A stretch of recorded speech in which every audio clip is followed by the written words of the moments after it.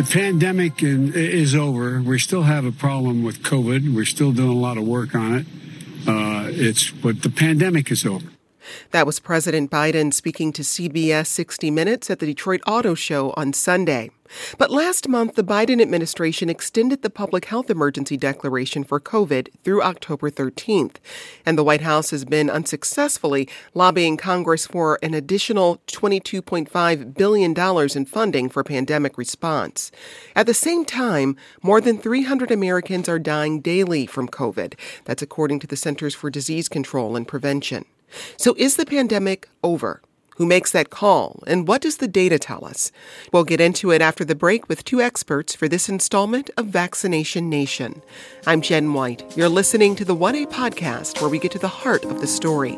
Remember to join us for future conversations. Download the 1A Vox Pop app and leave us a message.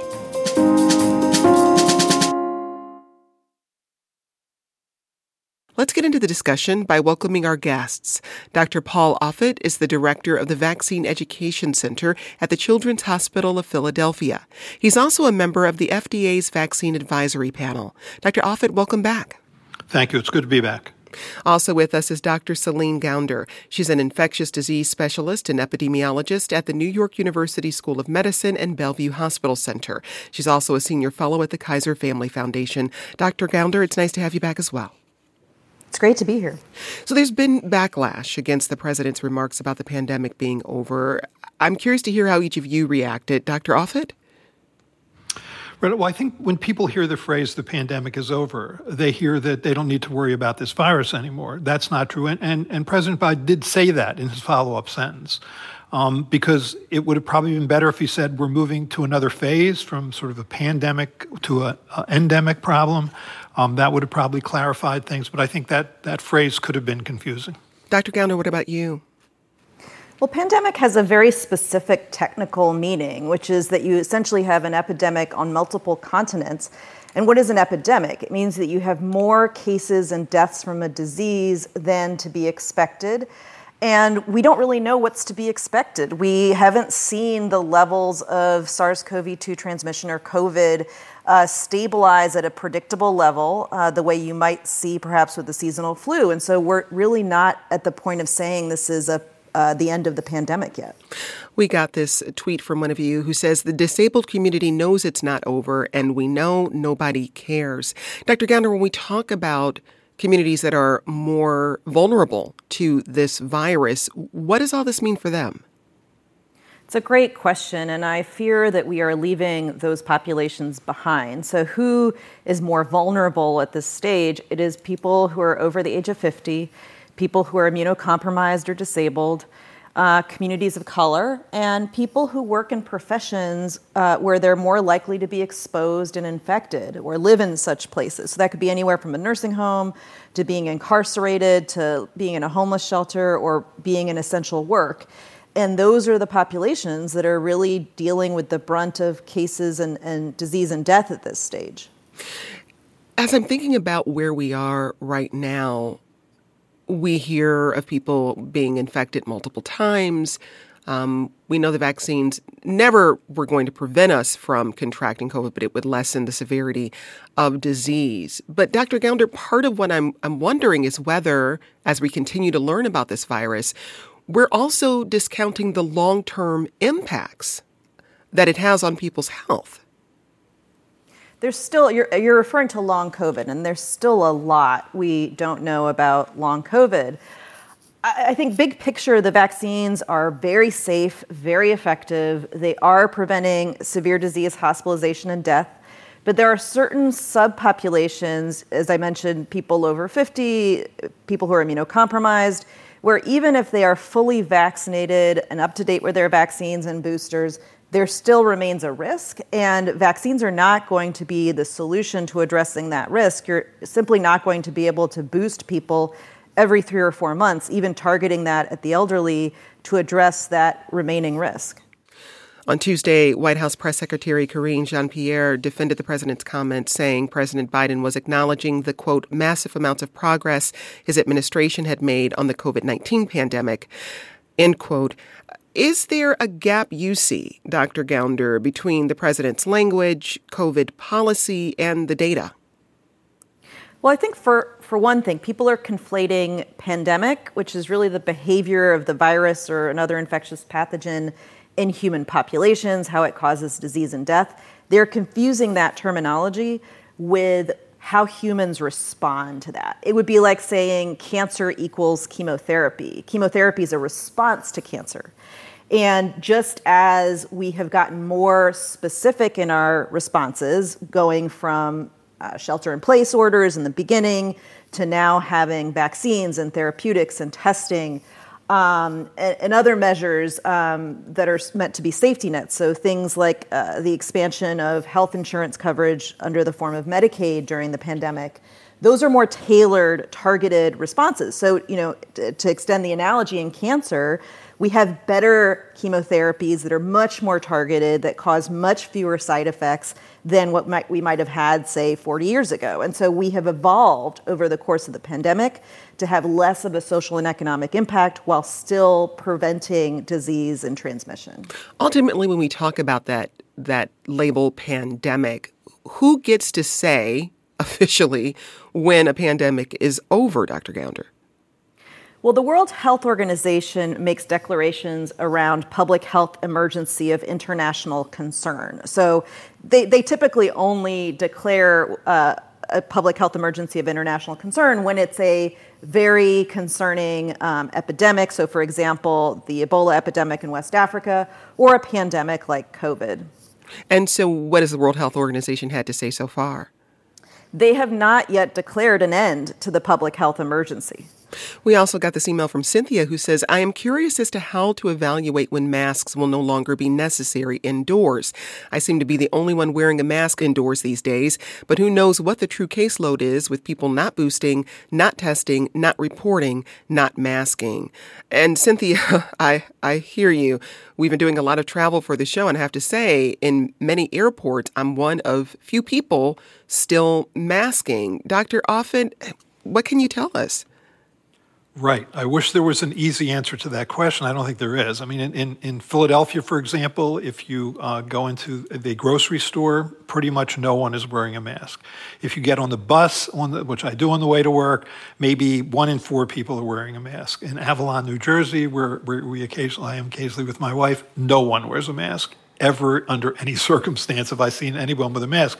So I think, one way to define the pandemic, and I guess it is the way in which President Biden chose, which is a pandemic changes the way you live, work, and play. And to him, because we essentially aren't doing that anymore, that we basically grandfathered in at some level a certain amount of suffering and hospitalization and ICU admissions and deaths, that we're willing to do that. And I think, but I have to say, Dr. Offit, who is the we? Because I when we talk in these broad terms, there are people still masking. There are people still going to great lengths to try to protect their health and the health of others. So who's actually setting this standard?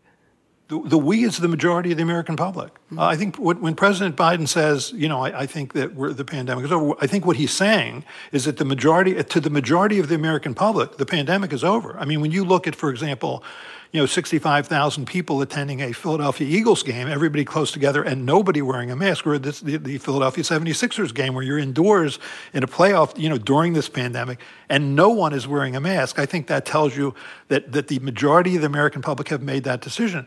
Your questioner asked the question, I do choose to wear a mask, and so how come I'm the only one that seems to care about myself and others?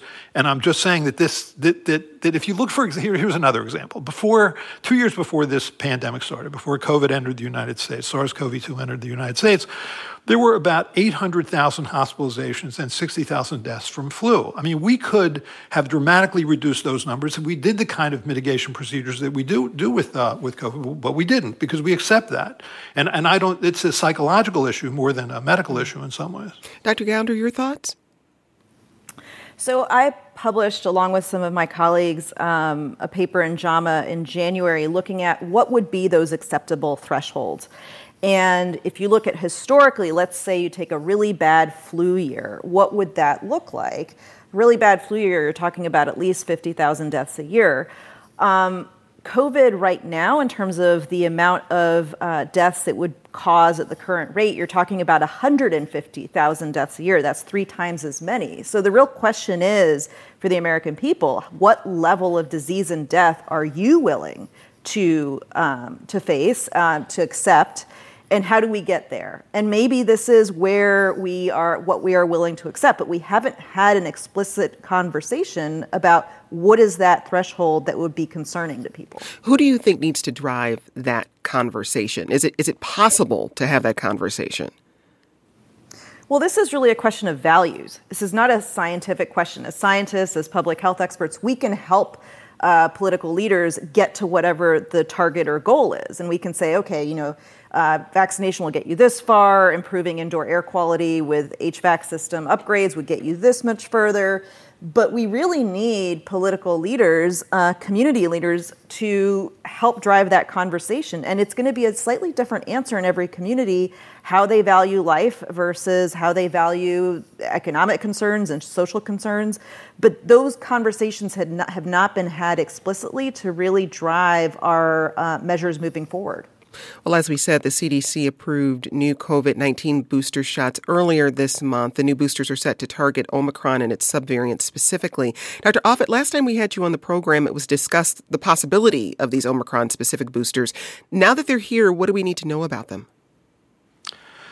Well, I was actually one of 2 voting members on the FDA's Vaccine Advisory Committee that actually voted against this. So you probably should have the other 19 that voted for it on just to bounce this out. But here's what I would say. I think that certainly on its face, it makes sense, right? We should target the viruses that are circulating. And it's the Omicron subvariants, BA4, BA5, that make up the majority of the strains that are circulating. The question is, does the bivalent vaccine, by putting this mRNA vaccine that contains not only the original ancestral strain, but also the BA4, BA5 strain in there, is that significantly better than just getting boosted with the ancestral strain?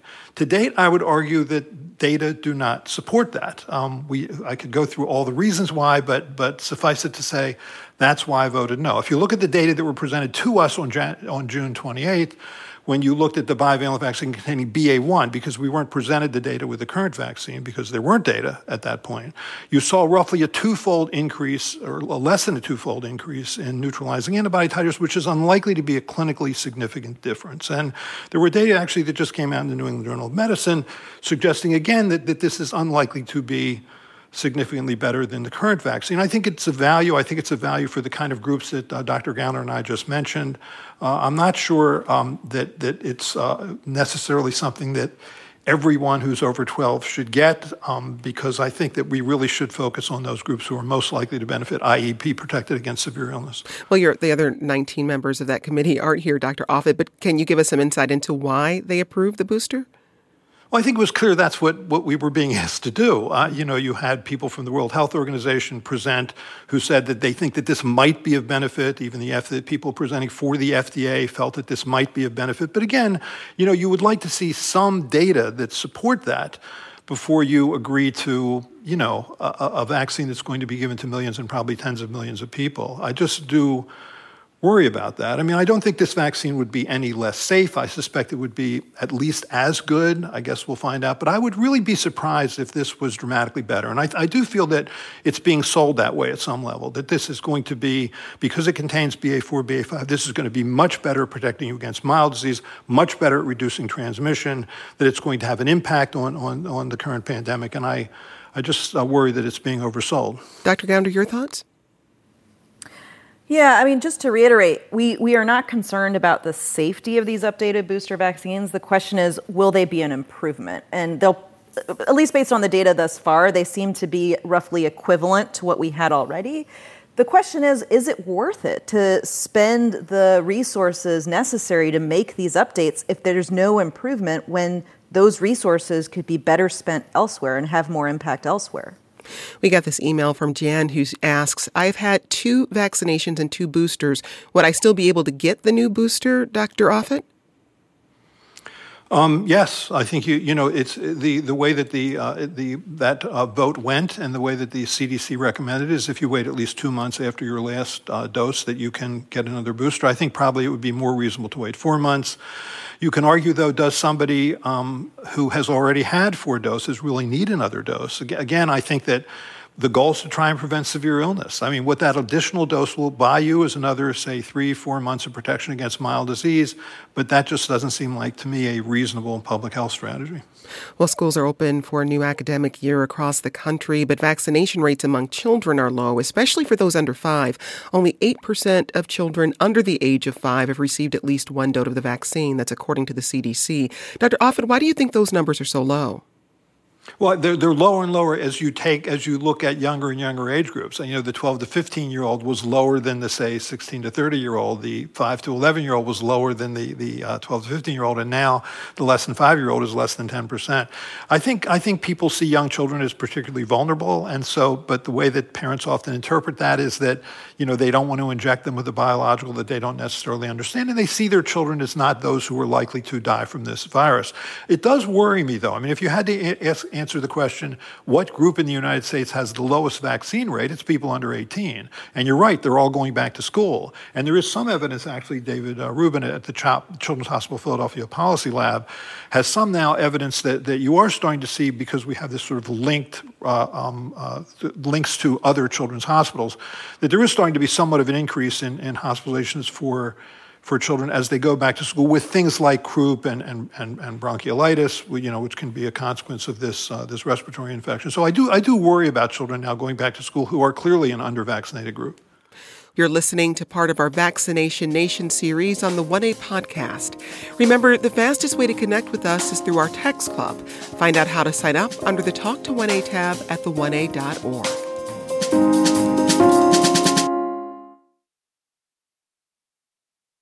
Let's get back to our latest conversation in our Vaccination Nation series.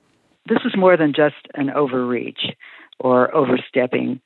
He needs to apologize for that remark, because there are people like me and my husband who are still wearing masks in a county that's not well vaccinated, and the president needs to apologize for his remark.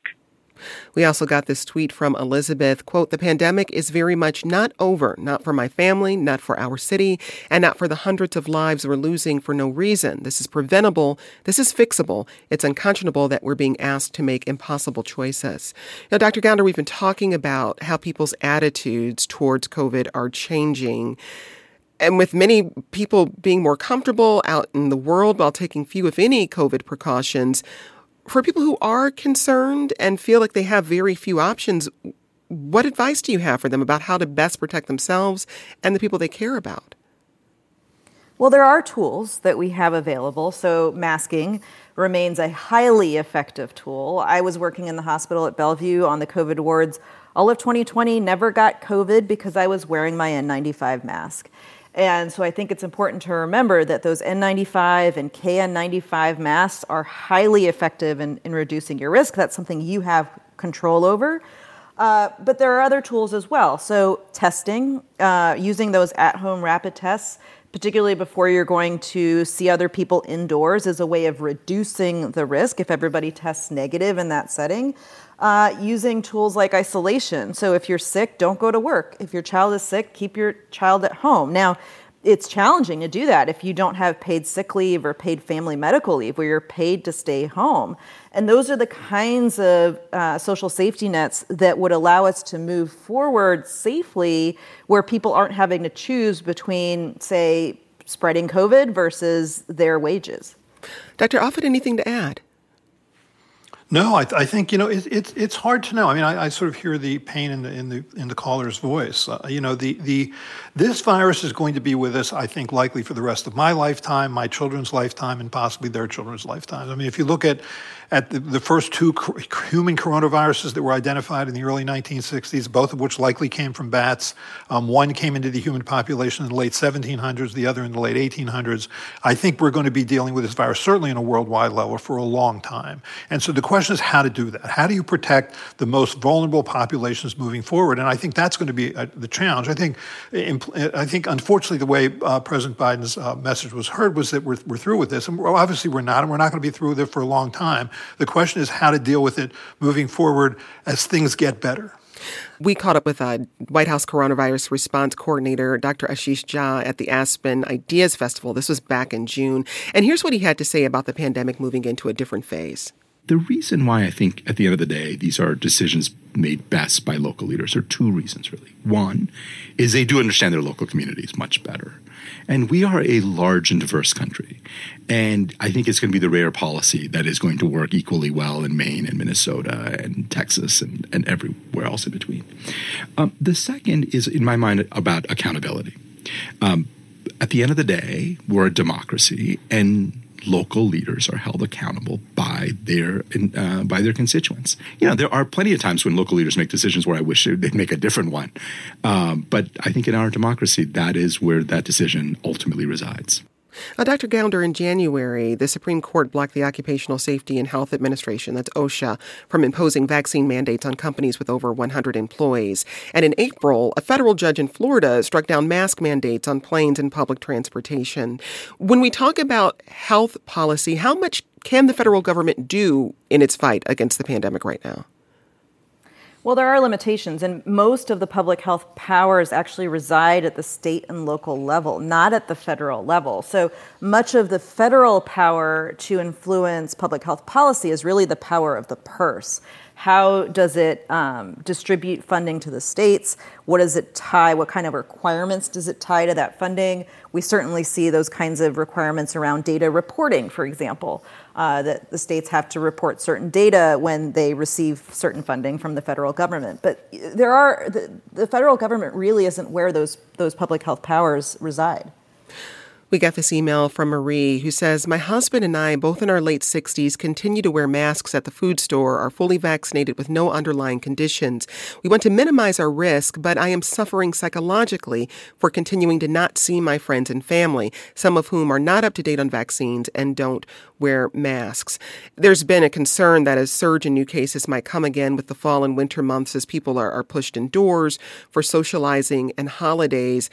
For people like Marie who want to see people but are also trying to minimize their risk of exposure, what should they start thinking through? What questions should they ask themselves to try to create an environment where they can connect with others but still feel safe, Dr. Gounder? Well, there are some additional tools. So she mentioned masking, that her friends won't mask. She can mask, and as I mentioned earlier, if you're wearing a high-quality mask, an N95 or a KN95 mask, that will be highly protective for you, even if the people around you don't mask. Let's say your friends are giving you a really hard time about masking. What are some other options? Well, you could certainly try to socialize outdoors, where the risk is going to be minimal. You have essentially infinite ventilation. If you're socializing indoors, buy some HEPA filtration units, air filtration units for your home. Invite them to your home. Testing prior to getting together, buying some of those, and I know not everybody's going to be able to afford to do this, but buying some of those rapid at-home COVID tests. If everybody tests negative before unmasking indoors, you can feel fairly confident that the risk is pretty low. It's not zero, but you've reduced your risk dramatically by doing that. We got this email from William who says, to help contextualize fear of long COVID, are there any other common diseases that have substantive long-term risks for the general population but just aren't talked about? Dr. Offit, are there other common infectious diseases that have that kind of risk? Well, certainly when people look at long COVID and try and define it, one of the viruses they compare it to is influenza, because influenza also can cause longer-term symptoms in terms of, say fatigue, headache, brain fog, and the like. So I would say the answer to that question is yes. I think sort of this COVID has now caused us to really think about that more. So now you're seeing, for example, studies comparing people who have suffered COVID and now have long COVID as compared to those who suffered influenza. So I think the answer is yes, but I do think this is a unique virus.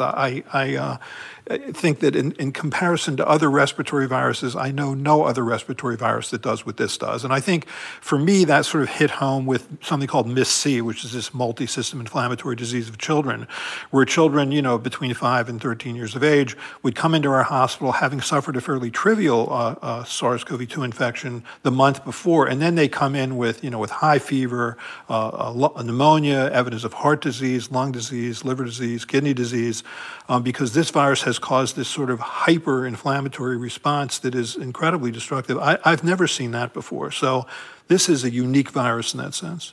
Dr. Gounder, the CDC says nearly 1 in 5 adults who've had COVID report symptoms of long COVID. What concerns does that raise for you about the long-term effects on individuals and on our health system? Well, that 1 in 5 number has been debated. It really depends on your definition, how long symptoms go out to. I would be much less concerned about somebody who has symptoms at 3 months, but by 6 months they're back to baseline versus somebody who 2 years later still has symptoms. So those are very different ways of parsing the data. But yes, I do think we need to be aware that there may be long-term consequences here and that some people may not be able to work. Some people may have long-term medical needs or may be disabled in the long term. And do we have safety nets for that? How will they qualify for those safety nets? So how do you make the appropriate diagnosis? And this goes back to what we were talking about earlier, is understanding how does COVID cause these different long-term issues? How do we make an appropriate diagnosis of that? And what is the prognosis? That's going to be really important in terms of preparing our healthcare system and planning for those kinds of safety nets. We got this email from Steve who says, I am 40, active and healthy, and currently recovering with my wife and son from our first cases of COVID. We're all up to date on all vaccinations and boosters except for the latest booster. My wife and I got hit particularly hard by our cases, however. 4 days of aches, congestion, cough, and a wicked sore throat. Can you talk about any research showing when symptoms are or are not severe, especially in the vaccinated? Dr. Offit, do we know why some people have a harder case of this illness even when they're vaccinated? We're an outbred population, and we all respond to vaccines differently. We have different immune systems. Some are more vigorous than others. Some have better innate immune systems than others, where they're just unlikely to get COVID anyway than another person. So I think that's all sort of being studied now. We'll learn more. But for someone who's had, as this writer has had, say, 3 doses of the vaccine and a natural infection, as long as you survive your natural infection, you're in better shape in many ways, so-called hybrid immunity, where you have a broader, probably longer-lived immunity than someone who wasn't naturally infected. But as Dr. Gounder said earlier, you never want to have to pay the price of natural infection, which could be hospitalization or ICU admission or death. But if you happen to survive a natural infection, in some ways you are better off. Well, according to the CDC, BA.5 remains the dominant COVID variant at this moment. It accounts for approximately 85% of new cases. Dr. Gounder, do you anticipate any new variants in the near future? Oh, sure. Viruses replicate, and when viruses replicate, they mutate, which means we have many, many, many variants in our future. That is just what's going to happen. Now, there are 2, and I'd be curious to hear what Dr. Offit has to say, but there are 2 that I have my eye on, which are Omicron subvariants. You have the BA.2.75.2, which we've seen in parts of Asia, for example. We do see it at a low level here in the United States. And also the BA.4.6 subvariant are both subvariants of Omicron that I have my eye on. And what about you, Dr. Offit? It's interesting, isn't it? I mean, this virus, SARS-CoV-2, is a single-stranded RNA virus, which means that when it reproduces itself, as Dr. Gounder says, it's not particularly faithful. So it creates these mutations that creates variants. It's very similar to influenza, another single-stranded RNA virus. But then you have all other single-stranded RNA viruses like measles, which, we've had a vaccine for measles since the early 1960s, and that virus has never mutated away from the vaccine. The same is true of the mumps vaccine or the rubella, German measles vaccine. So viruses are different. I mean, it's hard to predict. I certainly agree with Dr. Gounder that there are more variants in our future. And we'll learn as we go. What worries me, and it hasn't happened yet, is that a variant is created where even if you've been naturally infected or vaccinated, you still are at risk of severe disease. And that hasn't happened because the immunologically distinct regions, so-called epitopes on SARS-CoV-2, from the original Wuhan strain to the current BA4, BA5 strain that are recognized by T cells, which are critical for protection against severe disease, have not dramatically changed. That's why you're still largely protected against severe disease, even by getting this vaccine that was generated against, the original Wuhan strain. That was Dr. Paul Offit. He's the director of the Vaccine Education Center at the Children's Hospital of Philadelphia and member of the FDA's Vaccine Advisory Panel, and Dr. Celine Gounder. She's an infectious disease specialist and epidemiologist at the New York University School of Medicine and Bellevue Hospital Center. She's also a senior fellow at the Kaiser Family Foundation. Dr. Offit, Dr. Gounder, as always, thank you so much for joining us. This program comes to you from WAMU, part of American University in Washington, distributed by NPR. I'm Jen White. Thanks for listening, and we'll talk more soon. This is 1A.